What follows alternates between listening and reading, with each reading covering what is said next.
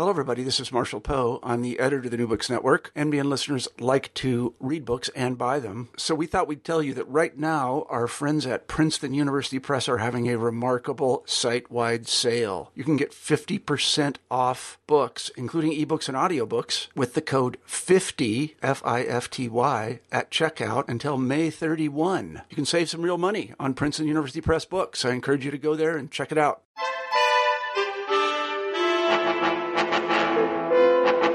Hello, everyone, and welcome to the New Books and East European Studies podcast series. I'm your host, Amanda Swain. Today, we'll be talking with Gunta Smichens about his recent book, The Power of Song, Nonviolent National Culture in the Baltic Singing Revolution, published by University Washington Press. In the late 1980s,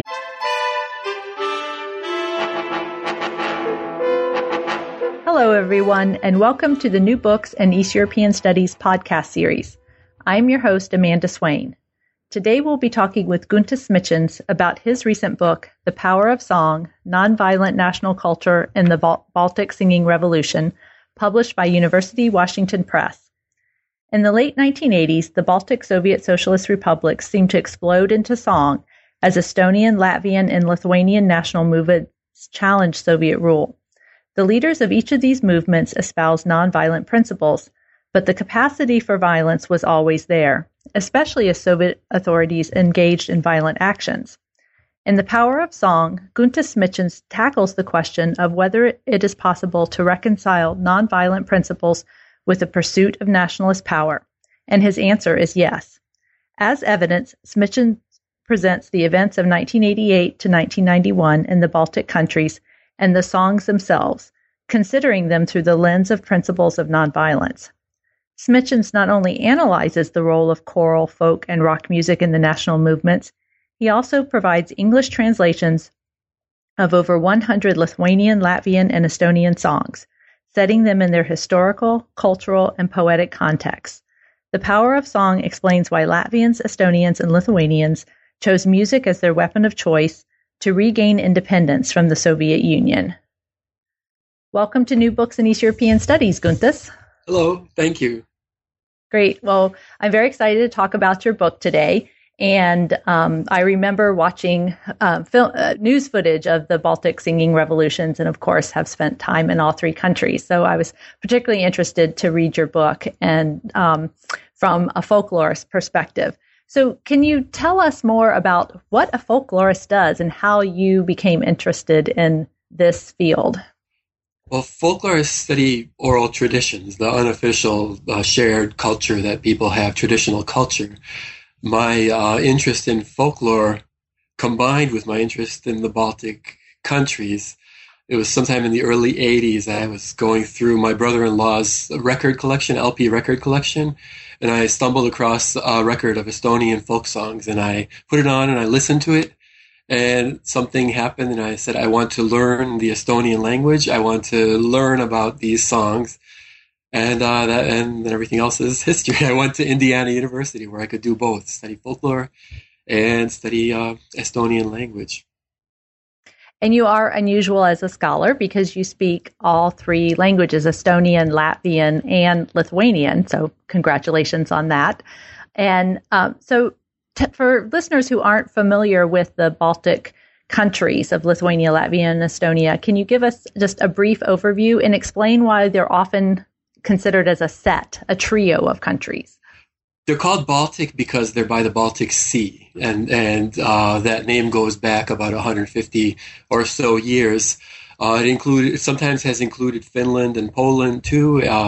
After the First World War, and especially after the Second World War, people talking about the Baltic countries generally were talking about Estonia, Latvia, Lithuania.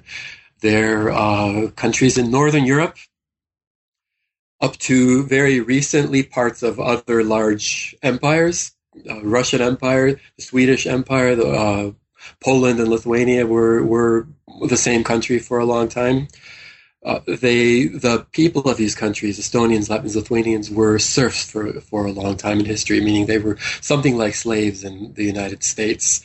No school, no chance for moving up on the social ladder. The serfs were liberated in the 1800s. started going to school and started fighting for the cultural rights of their native languages. And that's where the national movements of Estonians, Latvians, Lithuanians began in the mid-1800s. Mm-hmm. And we'll actually come back to that in a few minutes. But before we do, I wanted to talk about the source materials that you use in this book. And you present full text translations of over 100 songs, choral music, rock music, folk songs in this book. So rather than just excerpting them, you're giving us the full English translation. So why was it important to you to have the whole song rather than just an excerpt? And as you were translating these songs from the 3 different languages, what were your guiding principles? So as I traveled to Estonia, Latvia, Lithuania, people kept telling me that to understand them from the inside, from the heart, I would have to understand them singing, and to understand them singing, I would have to understand their songs too. And that's a starting point, that to help other people meet Estonians, Latvians, Lithuanians from their insider's point of view, I'd have to somehow try to translate those songs into English, which is my language of education. When they sing their songs, they often sing for a long time, 7, 8, 9 stanzas go on. Somehow an English speaker needs to have the patience or the understanding to listen to the whole song, to experience the song as an Estonian would experience it when they sing it. And that was the reason I decided not to have excerpts of songs, but to have the entire song and try to explain it well enough that people could read it and still feel something that an Estonian feels when they're singing it. Mm-hmm. And I think that's a real challenge, and obviously in a written format of a book, to be able to capture not just the text of the words, but how people feel that song and interpret that song and hear that song.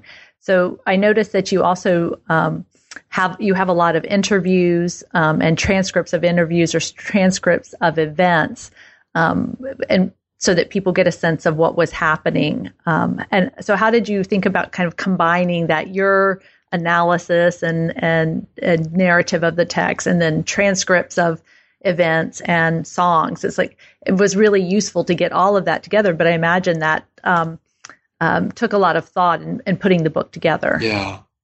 So this was in the late 80s when I was searching for a dissertation topic. And at that time, I was very interested in old, archaic folklore. My advisor, Linda Dagg, said I should be studying living people today. If I'm interested in singing traditions, I should study living singing traditions. And a singing revolution was breaking out in the Baltic, and that's why I went there. It was a massive movement, hundreds of thousands, millions of people moving towards freedom and liberty. How to describe them? You need methods. You need methodological approaches to describe them. Folklorist always likes to describe people from inside, the way they are experiencing things.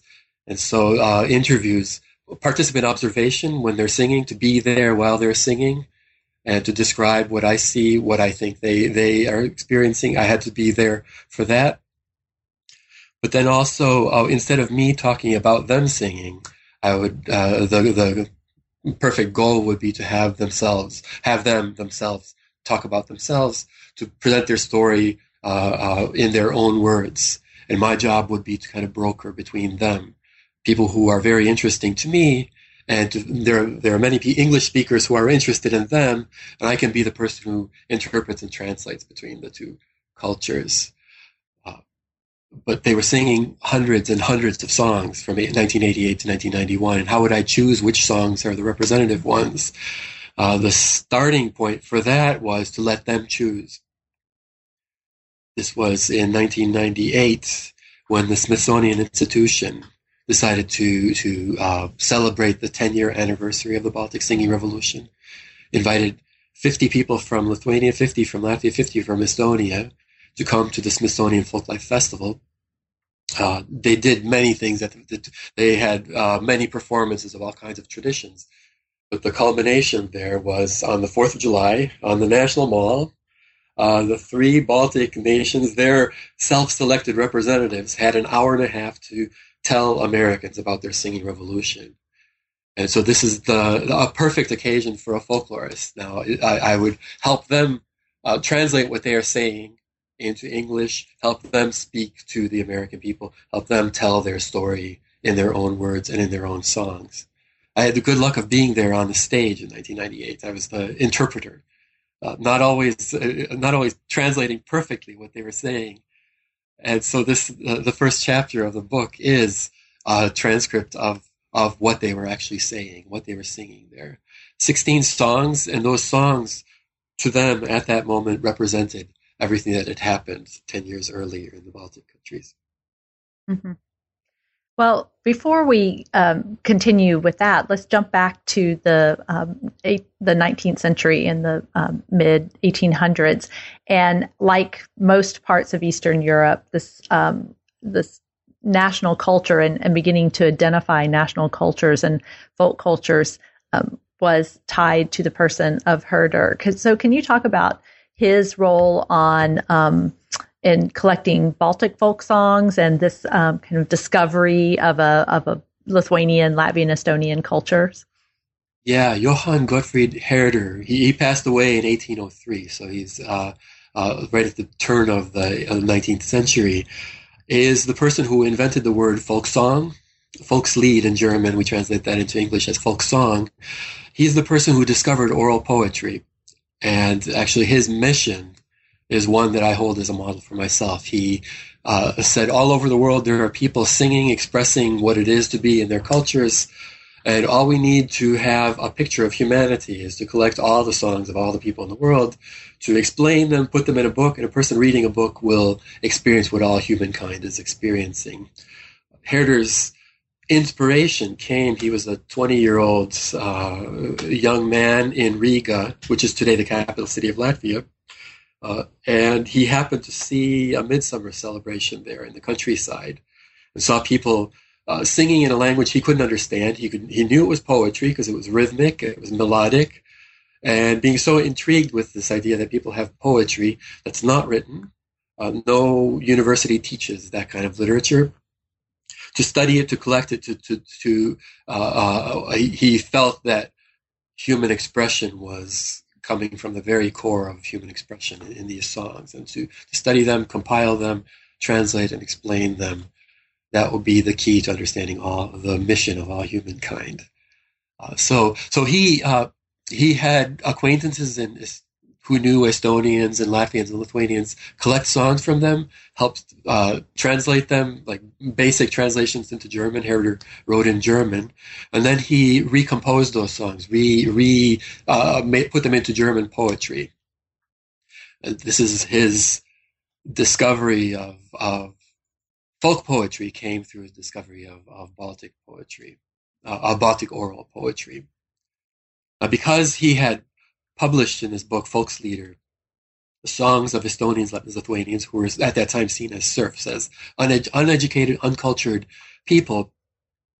This later, when these people started going to school and to universities, became something of national pride that the great philosopher of humankind, Johann Gottfried Herder, had discovered their oral poetry, had argued that they have culture at a time when the local Germans and others were saying that these are uncultured, uncivilized people, had said that these are humans. And so it was very natural that folk poetry became a core symbol of their national identity. Estonians went out to the countryside to collect folk songs, set them to music or arranged the melodies to be sung by choirs.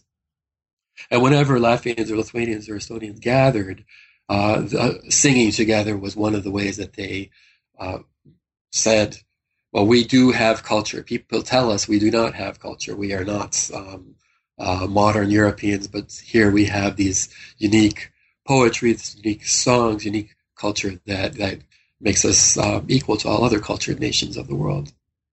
Mm-hmm. And I thought it was interesting that you said by the beginning of the 20th century that Latvians, Estonians, and Lithuanians each saw themselves as a nation of singers. So as they gained independence, became independent nation states after World War I, that this was really central to their identity. So can you talk more about the song festivals and how they became formalized, and also what role singing played and why it was, you've already talked a little bit, but why in particular then as they were establishing these interwar nation states was singing something that received so much, institutional support? So in the mid-1800s, singing in choirs was a kind of popular music all over Europe. And in the Baltic region, where Germans were one of the dominant ethnic groups, one of the with people with political power, with economic power. So in the cities, Germans were singing in their choirs. And an Estonian got the idea that Estonians could prove that they're equal to Germans by having their own choirs. German choirs were coming together in Estonian cities to sing together in larger choirs. And so the idea came about that if all Estonian choirs from all over the Estonian-speaking territories, there was no Estonia yet at that time. This was just some provinces of the Russian Empire. If all the choirs could come together and sing together on stage, this would be building a kind of national culture, building a nation, and proving again that Estonians have culture. Latvians did the same thing. Latvians from different provinces, again coming together, singing together in Riga on the stage. It's nation building, and it's nation building that you can actually experience because you meet people who speak your same language, sing the same songs, and when a choir of 800 singers is singing together on stage, a feeling of power starts to emerge, and the feeling of where people have been telling you that Latvian is a language of farmers and it's good for milking cows and chucking manure out of the barn, but it's not a language of culture. To have a massive choir of 1,000 singers on stage singing four-part harmony, very difficult harmonies, was an expression of pride. It was the only expression of pride that was available to them at that time. They didn't have economic power, no political power, but coming together to show they have culture gave them an awareness that there are other people like them and that they can accomplish great things together with their people. Mm-hmm. And in terms of the interwar states, I got the impression that there was a lot of not just coming out from the people, but also more institutional or governmental support for these song festivals as a part of building a new nation state, not once they had political entities. Yes, Lithuania would be the biggest example of this. Up until World War I, or a little shortly before World War I, Lithuanian language books were banned in the Russian Empire. The print Lithuanian language was banned. Choirs singing outside of church were not allowed. And so when Lithuanians, remembering a medieval period when Lithuania was independent, established an independent Lithuania again in 1918, then they went about building things that every country of Europe had. A public school, public education system. And in the schools there was a curriculum. And in the curriculum there would be, of course, music and songs. This is a big... same things happening in Estonia and Latvia, that when these countries became independent, for the first time, establishing public schools, establishing public culture, then that culture was in the Estonian language, Lithuanian language, and Latvian language. Song festivals were part of this. So the largest song festivals now with government support happen.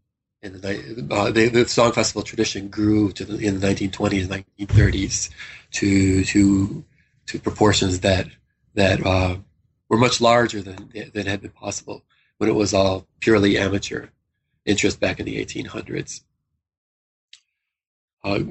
Governments have always liked to support song festivals. I think the Tsar of Russia liked to see 10,000 Estonians on stage singing the national anthem of Russia, glory to the Russian Tsar, for example. So there's this balance of people singing some songs for the government that's there, and singing other songs simply that they want to be singing. When the countries were independent, the governments of these three countries definitely saw song festivals as a way of building national unity, building national pride and national patriotism. Mm-hmm. In Lithuania, for various reasons, by 1930, there was political conflict in the country, and the song festival tradition died away for a while. There were attempts to revive it towards the end of the 30s. They might have again had national song festivals, but without some sort of political consensus, some sort of feeling of ownership or public ownership of the country, song festivals couldn't grow where they were in Estonia and Latvia, for example. And then during World War II, the Soviet Union occupied and then annexed Lithuania, Latvia, and Estonia, turning them into the Baltic republics of the Soviet Union. And song festivals continued, that the Soviet governments continued to use these song festivals as a way, as you said, of governments using them to promote their own ideologies and identities. And so now these were in the hands of the Soviets. But how did Estonians, Latvians, and Lithuanians view and participate in these Soviet song festivals that were also drawing but not privileging their national traditions? The Soviet period is where the core of my book actually begins. The earlier traditions had built up choral singing abilities. The earlier traditions had composers had been composing songs for these large choirs, and choral music was a very popular form of art in the three countries. Its political meaning that we see emerging in the singing revolution grew out in the Soviet period. So when Soviet Union under Joseph Stalin occupied the Baltic, there was a two-pronged kind of political policy in the Baltic. First, there was government violence. People who opposed the country would be deported. People who might oppose the country were deported, were arrested. The partisan war continued after World War II. Lithuanians in particular went by tens of thousands in the forests and continued a military struggle for independence from the Soviet Union for 8 years after World War II. So subjugating these people, stopping outright opposition was one prong of the Soviet government's control of the Baltic countries. The other one was to control their hearts and minds, and that was to continue the song festival tradition, but in a different frame, to have them singing Soviet songs of patriotism, songs of loving Stalin, Soviet songs of loving the Communist Party, and so on. I haven't figured out what idea was behind this government cultural policy. There's two interpretations. One is Joseph Stalin was a Pavlov psychology follower, and I think that he might have thought that if he can force people long enough to be singing songs of love for himself and for the Soviet Union, that they would eventually start to love him too, and to feel happy to be under Soviet power. Another interpretation is that public culture in the Soviet Union, especially under Joseph Stalin, was a culture of public submission, that people would stand on stage, say loyal things to the Soviet Union, and in that way show other people around them that they were no longer resisting Soviet power. Both interpretations work for what the government policy was under the Soviets. Neither one worked the way it was intended. Neither one turned Estonians, Latvians, Lithuanians into loyal citizens of the communist state and the government of the Soviet Union. What happened at these song festivals from the very start, and this is from memoirs, and it's also we have documentation of what was happening in the song festivals, was that so Estonian choirs would say, yes, let's do a national song festival, and of course we will sing these loyal songs, loyal communist songs at the beginning and at the end, but in between we'll sing songs that we want to sing. And this happened in Estonia, it happened in Latvia too, it happened in Lithuania. That it's the only way I can explain why tens of thousands of people would be coming and singing songs of loving Joseph Stalin at the very same time that their relatives were, if they were partisans, were being killed in the forest by Stalin's troops, or their other relatives had just been deported to Siberia. Why would people be singing this kind of songs of submission to Soviet power? people use the expression "give to Caesar what's due to Caesar." They would give the official songs, and then they would sing their own songs, feeling that unity, feeling something other than being Soviets. And then audiences responded to this too. That a choir would sing a song it's not anti-Soviet, which is the wrong way to understand that the Balts were anti-Soviet. They would sing a song about sailing across the sea to get married. And I now can marry. I'm old enough to get married. I'm independent. And then the audience, this is a Latvian song about the wind, blow a wind. And the audience would start clapping. And nobody knows who starts clapping. They just keep clapping and clapping until the encore comes. Similar things, the unofficial anthems are emerging in Estonia, in Lithuania too, that this kind of anonymous mass understanding that we will ask for encores of the songs we love, and nobody can be caught and nobody can be put into prison for just clapping and liking the song that's there on stage. That the unofficial anthems emerged, and by the 60s, the choir is singing a song that explicitly is nothing anti-Soviet. Explicitly, it might be related to loving one's country, might be other things, and the audience is standing. 15, 20,000 singers on stage, 50, 100,000 people, 150,000 people in the audience, all of them standing, all of them singing in 4-part harmony, all of them understanding without ever saying it explicitly that they're something other than Soviets. They're not this is not a Soviet flag, a Soviet event, Soviet patriotism event, even though there are red flags surrounding it and there's communist slogans pasted all over the stage. We're singing ourselves, and we are our own people, would be what's happening there. Mm-hmm.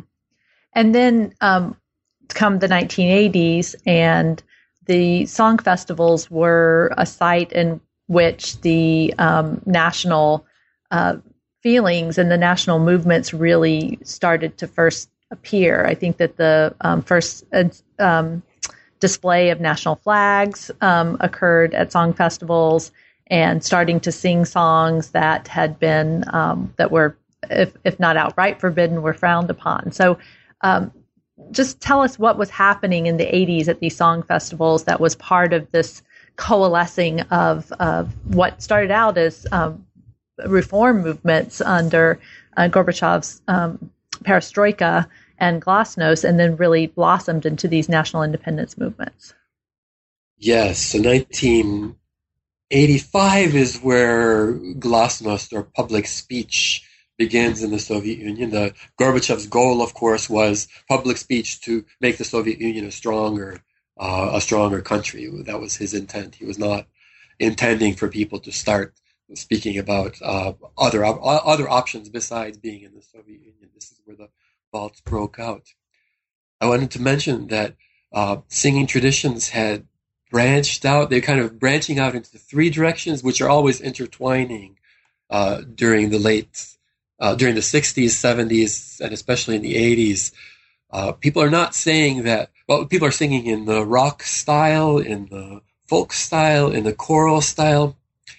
And all of these are singing styles. So when people are using singing as a way of being outside of the Soviet Union, of not participating in official Soviet culture, it can happen in rock music and in folk music revival. It can happen also, as I mentioned, on the choir singing on stage.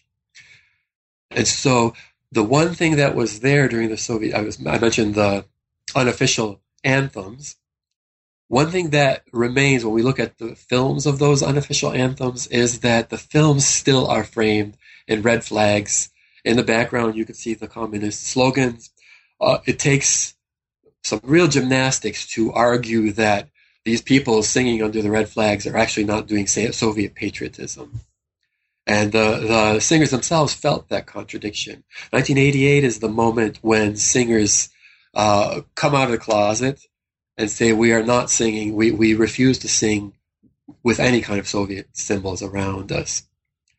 So it was at a rock concert in the spring of 1988 in Estonia when a rock band was playing on stage. In the audience, 2 people suddenly lifted out an illegal flag, the blue, black, and white flag of independent Estonia. This is at a time when other people who are raising that flag are being arrested still in Estonia.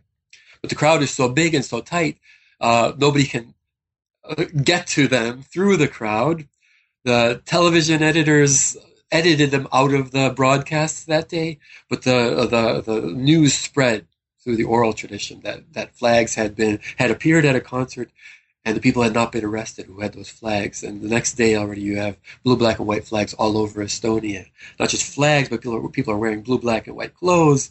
It was a visual symbol of recognition, which is nonviolent political tacticians talk about this, that everybody knew who was in the movement because they were carrying the colors that were not the Soviet colors. A similar thing happened in Lithuania. This was now a choir of Estonian and Lithuanian university students singing in Lithuania in July of 1988. And among them on stage, suddenly somebody pulls out flags that they had hidden, the three blue, black, white. Lithuania's flag is red, green, and gold. And Latvia's is red, white, red. All three flags appear in the middle of the choir. The police, well, they're called militia, but the police are kind of moving towards the choir to take away the flags. But the choir singers have clustered together closer and closer so that the police would have to kind of squeeze and break their way through the entire choir on national television in front of the whole audience.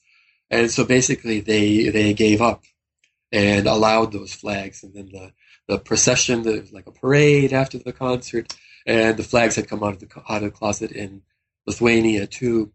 And Latvia, similar thing at a folklore festival. On stage, they had hidden under their folk costumes. They had hidden the three flags, and again went out on stage. There's a very high-level communist officials sitting in the audience, and under their noses now these people take out the flags of independence, the three Baltic countries, declaring very visually, but also in words, that we are not Soviet, we are independent people. The communist officials stood up and walked out of that concert. And the singers then, after that concert, there was a procession, and the procession walked down through the streets of Riga. The official procession started with red flags, but right behind those red flags were the people with the independent flags. They kind of stopped, and the red flags didn't look back and kept walking a little further. There's like a gap between the flags. The red flags looked back, say, catch up. They weren't catching up. So what the audience of that parade saw was a little island of red flags walking down the street, and nobody's looking at them because they see the beginning of the real parade, the real procession, with now thousands and thousands of singers carrying independence flags. And so singing came out and said, this has always been the meaning of our singing, and we will always have visual symbols of singing surrounded by independent flags to declare who we are, both visually and in songs. Mm-hmm. And that's actually a great place to transition, because in the title of your book, you talk about nonviolent national culture, and we've been talking about national culture. So I'd like to bring in the nonviolent part now, and you mentioned that already. So what drew you to the study of the principles of nonviolence, and why did you decide to start looking at these events and this power of song through the principles of nonviolence? Folklorists analyze songs. They kind of break it down to three things, talking about song contexts, who and where and what situations people are singing in, and what are they saying about the songs while they're singing. And there's text, and there's also the texture of songs that folklorists look at. In the context, very explicitly, people were carrying flags saying we are fighting for our nations, but the speakers at these events would always also be talking about nonviolence. The Estonian singing revolution, after one of these first mass concerts that I mentioned in Tallinn, a journalist went home. The story is he drank his morning coffee and wrote an editorial titled Singing Revolution. Heinz Valk is his name, where he said, I'm very proud to be part of this nation that when it makes its revolution does it by singing and smiling. A singing and smiling nation. A nation that makes its revolution by singing and smiling is a sublime example to the world. So this feeling of a mission to fight for your people, but to do it nonviolently, was there from the very beginning. The speaker at 1988 at the Latvian Popular Front, which was a non-formal organization, national organization, said as long as they were calling it a revolution, it was going to be overturning the Soviet power in their countries, which was their goal. As long as our revolution is a revolution of flowers and songs, because people were carrying flowers too, we will succeed. And somewhere in that, he's saying, no matter how long it takes. This is like a saying in Estonia too. That same journalist, he would give a speech and he would say, one day we will win, no matter what. And it might take a long, long time. We have the patience. We will outlast our adversary. Similar rhetoric around songs happening. Very explicitly saying our movement is nonviolent. We reject guns. We reject weapons as a way of fighting. And the movement grew. What this did was it created a very disciplined mass movement. That every person who was present and listened to those speakers speaking and understood what they were saying understood two things. Number one, Estonians don't have a chance if they went to fight with guns against Soviet power. 150 million soldiers, well armed. They're going to lose anyways. But more importantly, that the nonviolent struggle is the best way to win this battle. Because in a nonviolent struggle, you work with your adversary's conscience. You don't threaten them. You smile, you sing, you do beautiful art. And somewhere, Gandhi in India discovered this, in South Africa. Somewhere your adversary suddenly starts feeling pangs of conscience and says, I can't be shooting at these people who are not armed and are not presenting any threat. And so in each of the three Baltic countries, thanks to a very well-organized movement, thanks to people who were speaking that this is our movement, the people who would have a violent tendency were pushed to the margins and pushed out of the movement.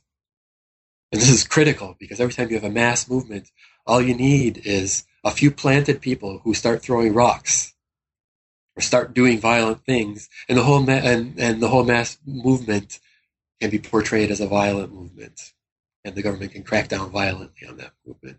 So the discipline of the Balts from 1988 through 1991 in maintaining nonviolence as their only tactic, as the one tactic. If you are Estonian fighting for Estonia, you will not do any violence, was understood by masses. I can only explain that by the culture of choirs.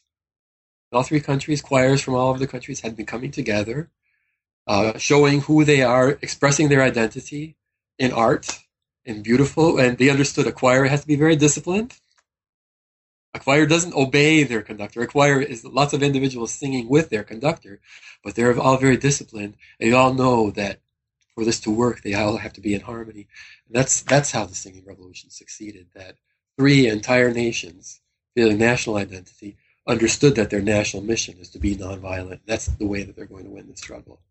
That's where they went into the world history of nonviolence too. Three very small nations, small. I guess they're small. They're larger than many other nations. It's 1 million, roughly, Estonians, 1.5 million, 2 million, let's say Latvians, 2.5, 3.5 million Lithuanians are not supposed to win a struggle for independence nonviolently, but they did. And this is where today's nonviolent political activists can point to the Baltic and say the impossible happened there. I was trying to put a frame of nonviolent theory or nonviolent tactics around the Baltic, and I could see them doing nonviolent politics, nonviolent political action. It all worked very well. The problem I ran into was when I wanted to merge songs into the analysis and singing. And so I'm reading studies of nonviolent political action, histories of civil rights movement, histories of India, Gandhi's movement, you name it. And when they mention songs and singing, they usually mention it in one paragraph, a couple of sentences, and goes on to the tactics of the movement or the philosophy of the leaders of the movement. Sometimes memoirs of very dramatic events where there happened to be singing. But singing itself is not studied. My classic example is, so there's a classic kind of history of nonviolent political action in the 20th century, A Force More Powerful. And in the index, you find a list of all kinds of things, ahimsa, voting, strikes, all kinds of things that nonviolent people can do, but songs and singing are not in the index. And so I had to do this case study so that if future people are thinking about what role songs can play in a nonviolent movement, they would have one case study of all kinds of singing that built into a nonviolent movement. I was just going to say, one of the things that I thought was interesting in the book is that you actually argue against the distinction between the singing part of the revolution and the parliamentary tactics part. That you say these singing revolutions, that this transition to being able to use parliamentary tactics and implementing those was not a separate phase, but that's all linked together, that's part of this approach, this nonviolent approach. Yes. The historians focus on governments that were elected in 1991. I want to point out that voting is a form of nonviolent political action. 1990 was the first time that Estonians, Latvians, Lithuanians had that option. The first time that they had an election in the Soviet Union where they could choose between two candidates. It was very simple. The candidate who wants to preserve the Soviet Union and the candidate who wants to establish independence for that country. They voted in the governments that declared independence in the spring of 1990. And this is where the countries are actually independent. Their struggle for independence continued until 1991, but they began acting independent already in 1990. Now, focusing on those parliaments that are doing negotiations with Moscow, finding allies outside of the Soviet Union is very important.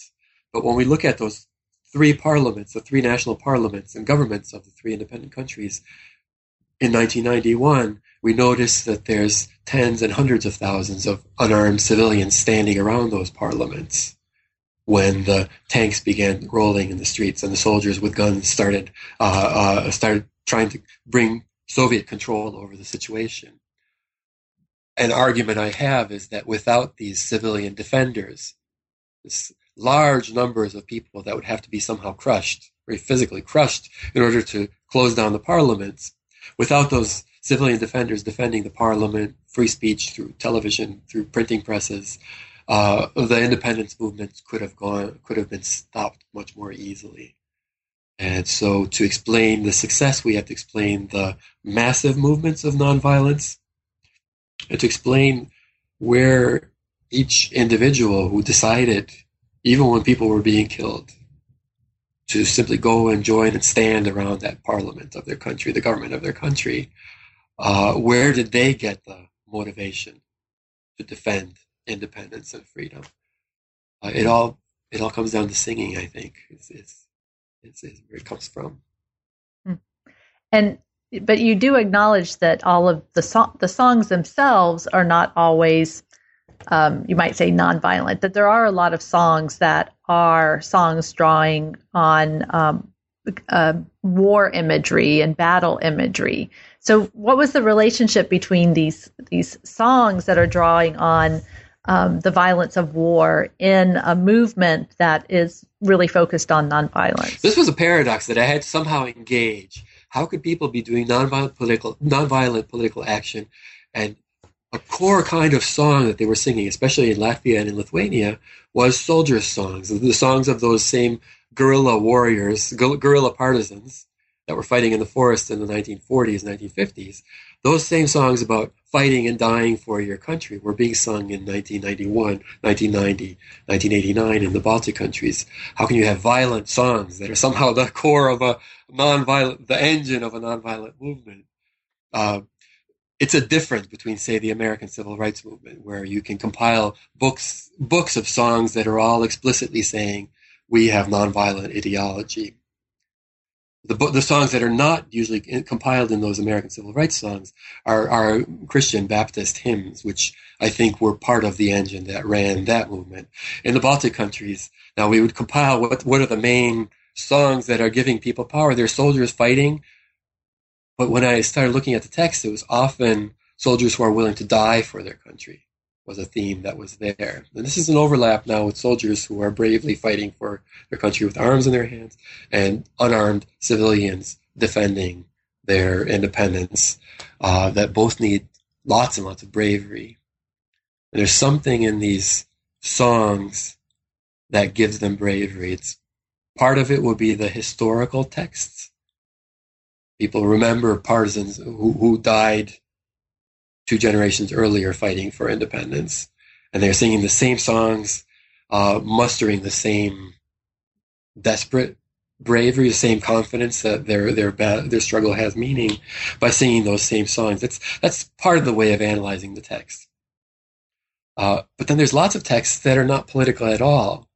I mean, a key moment in Estonia was when a conductor came on stage and said, let's sing this children's song. And so now 100,000 people are singing a children's song, a silly little children's song together.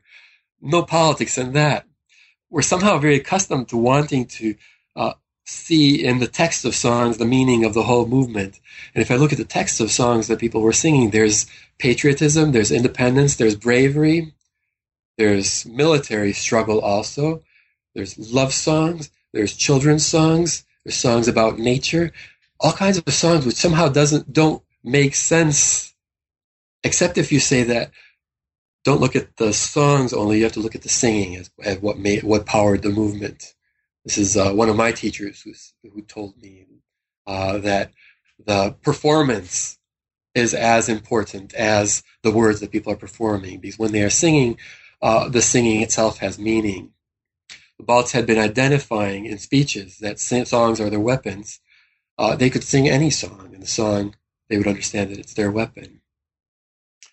And so shifting from studying contexts of songs, where people are talking about songs and doing things while they're singing, to studying the texts, and it was incomplete without studying the textures, the form of singing, and what that does to a singer.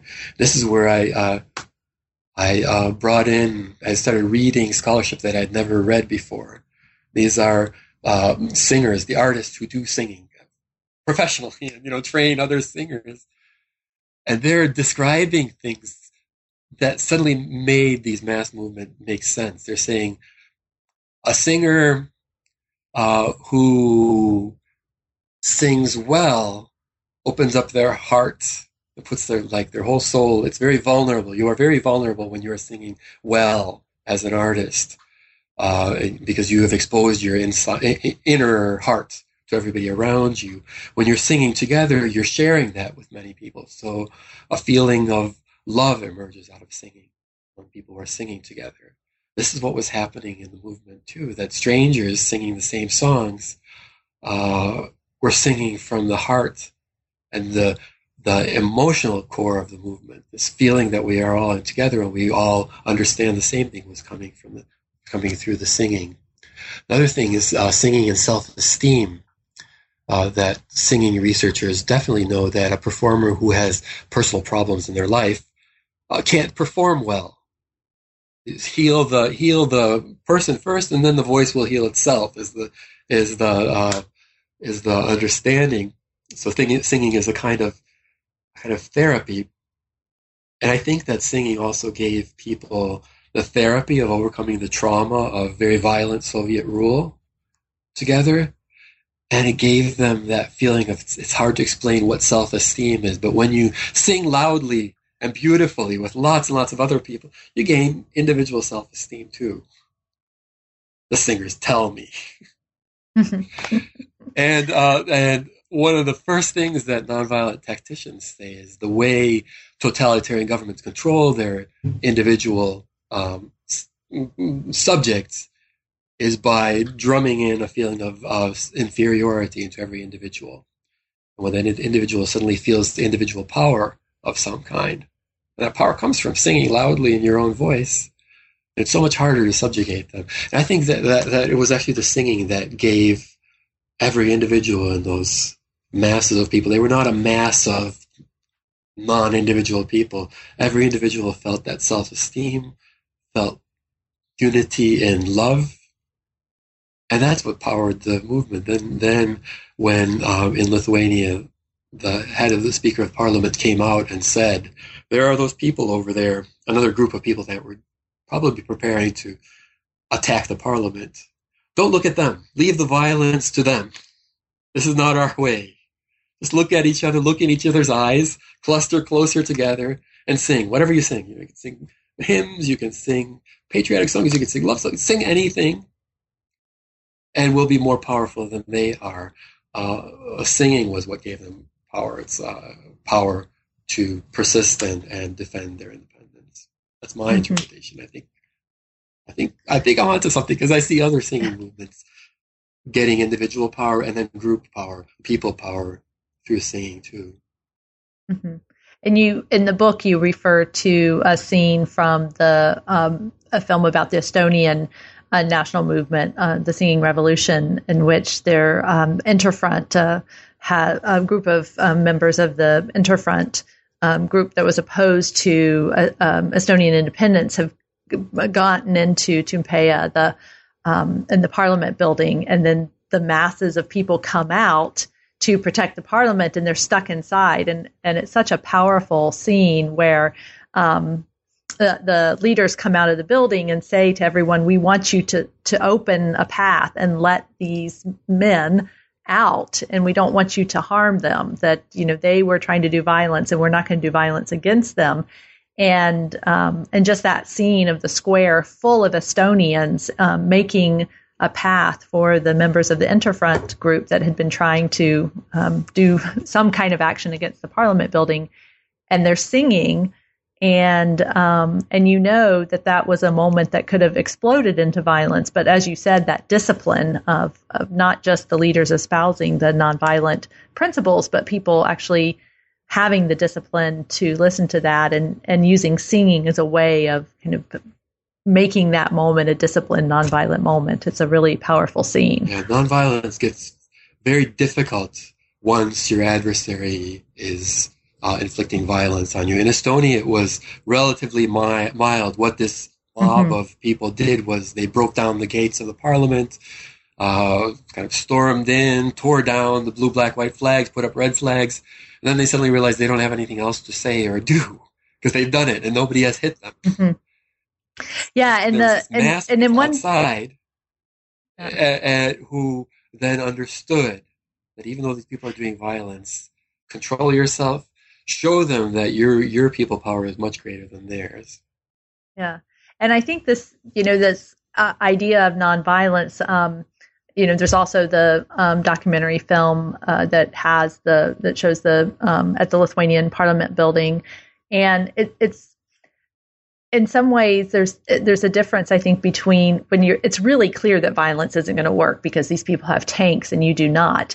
But what I think is so powerful about that scene in Tallinn is that the Estonians had the capacity to do violence without being shot, because these members of Interfront, this was not they didn't have big guns, they didn't have tanks, and so if the Estonians had decided to beat them up outside the Parliament building, there was no way they could have inflicted major damage. And so in a sense, it seems that took as much discipline as standing in front of a tank, because it's still saying, even though we could easily use violence now, and right now we wouldn't have an immediate impact, although there could have potentially been reprisals, they still chose not to engage in violence.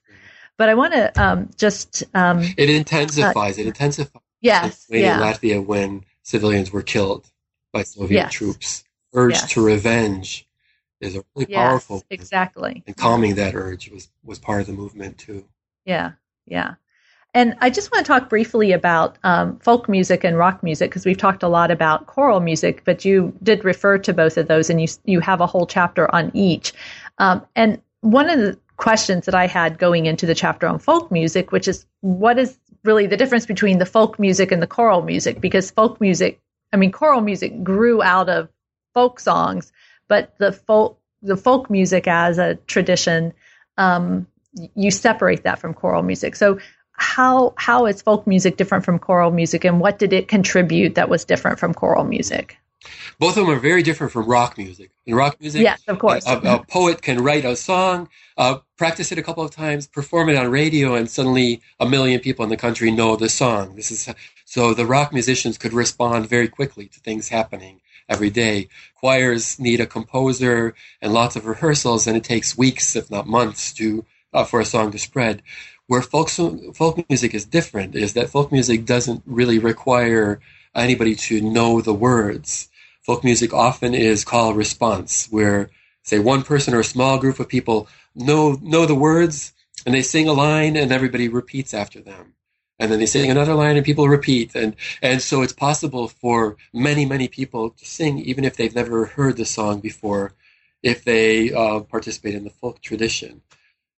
And so this would be where rock music added ideology to the movement, spread the ideology through poetry. Choral music spread great mass discipline, and folk music pulled in the people who had not been singers before. They found it was very easy. Folk melodies are easy to sing, easy to repeat, easy to participate, easy for large numbers of people to suddenly become singers in public through folk music. And that would be where folk music is different from choral music, where you do have to know whether you're a bass, tenor, alto, or a soprano. You do have to know how to read the notes in order to sing in harmony. And folk singing, you don't need that at all. Mm-hmm. Yeah, and that's interesting what you said about rock music and the quickness of the response, and also the, in a way, putting the ideology into poetry. And when I think of the late 1980s in Lithuania, and I think of the rock band Antis, and there's a Lithuanian documentary that basically is Antis kind of going on a rock the vote tour for the Supreme Soviet elections, I think in 1990. And so you have this rock group going out in these Lithuanian villages and performing their music, but then also, talking to people during the day and singing, also singing folk songs and singing traditional songs. And that was a really interesting place to see these rock musicians in a movement that has, I think most people think of, the singers in the national costumes singing these very traditional songs. And yet rock musicians were very important. Yeah, I hope that movie that you mentioned, How We Played the Revolutions. Yes. I hope that will soon be available here in the United States too, for people to see that. The idea of a rock god doesn't work in the Baltic. The rock singers are very down to earth and singing songs, communicating with people, but then using the microphone that they have on stage, using the attention that they've gotten through their very loud music, to say the things that unify and that organize and that make people want to be part of the movement, make them believe that the independence candidates can win the election, and then go out, turn out, and vote. That was definitely the Antis was the band that did that in Lithuania. Mm-hmm. So you asked the question whether it's possible to reconcile nonviolent principles with the pursuit of nationalist power with a yes. So why do you think that the Baltic singing revolutions were able to do this? You talked about the fact that the singing itself created discipline and a sense of individual self-esteem and power. Were there other factors that you think made these national movements so successful at really integrating nonviolence as an important part of their culture and their action? This is where the national culture comes in, and the culture that goes back a century or two. Herder, whom I mentioned, who said songs represent people and songs are the soul of people, also was writing about how some people are warrior nations and they will have warrior songs about pride and revenge. Other people are gentle nations and they will have songs of love and so on. Now, whether this is true or not is less important than the fact that the seed was planted already in the late 1700s that gentle nations can use songs as their expression too. And that seed really took root that from the very start of the song festival tradition, the explicit rhetoric, both around songs and in songs, also includes nonviolent images. The one that I chose to talk about in the book, where I got my book's title, The Power of Song, is an 1873 poem by the Latvian national poet Auseklis. He was writing an essay at that time where he said, "Our nation will not stain swords with precious human blood. Our weapon is the song." He was writing that in an essay. Then he writes a poem that became a classic in the Latvian choir repertoire about a war that was. The story of the song is two nations are going to war against each other, a singer stands up on the fortress ramparts and starts singing, and both of them stop fighting, and the war is over. The power of song drove away war is the climax of that song. An 1873 poem, sung already in the 1890s. So Lithuanians are also debating whether Lithuanians are a gentle nation or a warrior nation. The idea that you can be a nation, you can be fighting for your language, for your culture, for your country, and still be against violence was planted from the very beginning in these three cultures. And so it didn't emerge out of nothing in 1988. They were hearing about Thoreau and Gandhi and King and others. That certainly was feeding into the movement, but they were also using very powerful symbols that went back a century, that were at the very core of their national movements back in the 1800s already. And so that's where it is national culture, it is nonviolent national culture, and that culture is what emerged and blossomed in 1988 and continued until 1991. And I would say that culture is continuing even today in the Baltic too. And this is, I really enjoyed reading the book, and of course I've enjoyed talking to you about this book, and I'm sure our listeners will find this really interesting. And so I appreciate the time that you gave us today to talk about your work. And what are you working on now?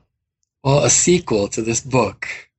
I mean, the problem of a country fighting a nonviolent battle and then deciding whether it needs a military to defend itself. That India would be the classic example for that. That nonviolence is not pacifism. Nonviolence is not laying down your weapons and letting an enemy come in and just kill you. Nonviolence is a tactic which gives an adversary a choice, whether to use violence against the people who are presenting no physical threat to you. And that's certainly what's happening in the Baltic today. That's some of the most beautiful choral music in the world is being composed there. If I name some people like Arvo Pärt or Veljo Tormis or Eriks Eschenvalds, I think some of the listeners will immediately recognize these composers as people whose songs they have sung here in the United States. American choirs are singing these songs. Songs that are among the most beautiful things that humans can create. This is a good reason to not invade and not destroy the song festival cultures of these. On the other hand, they're very well armed.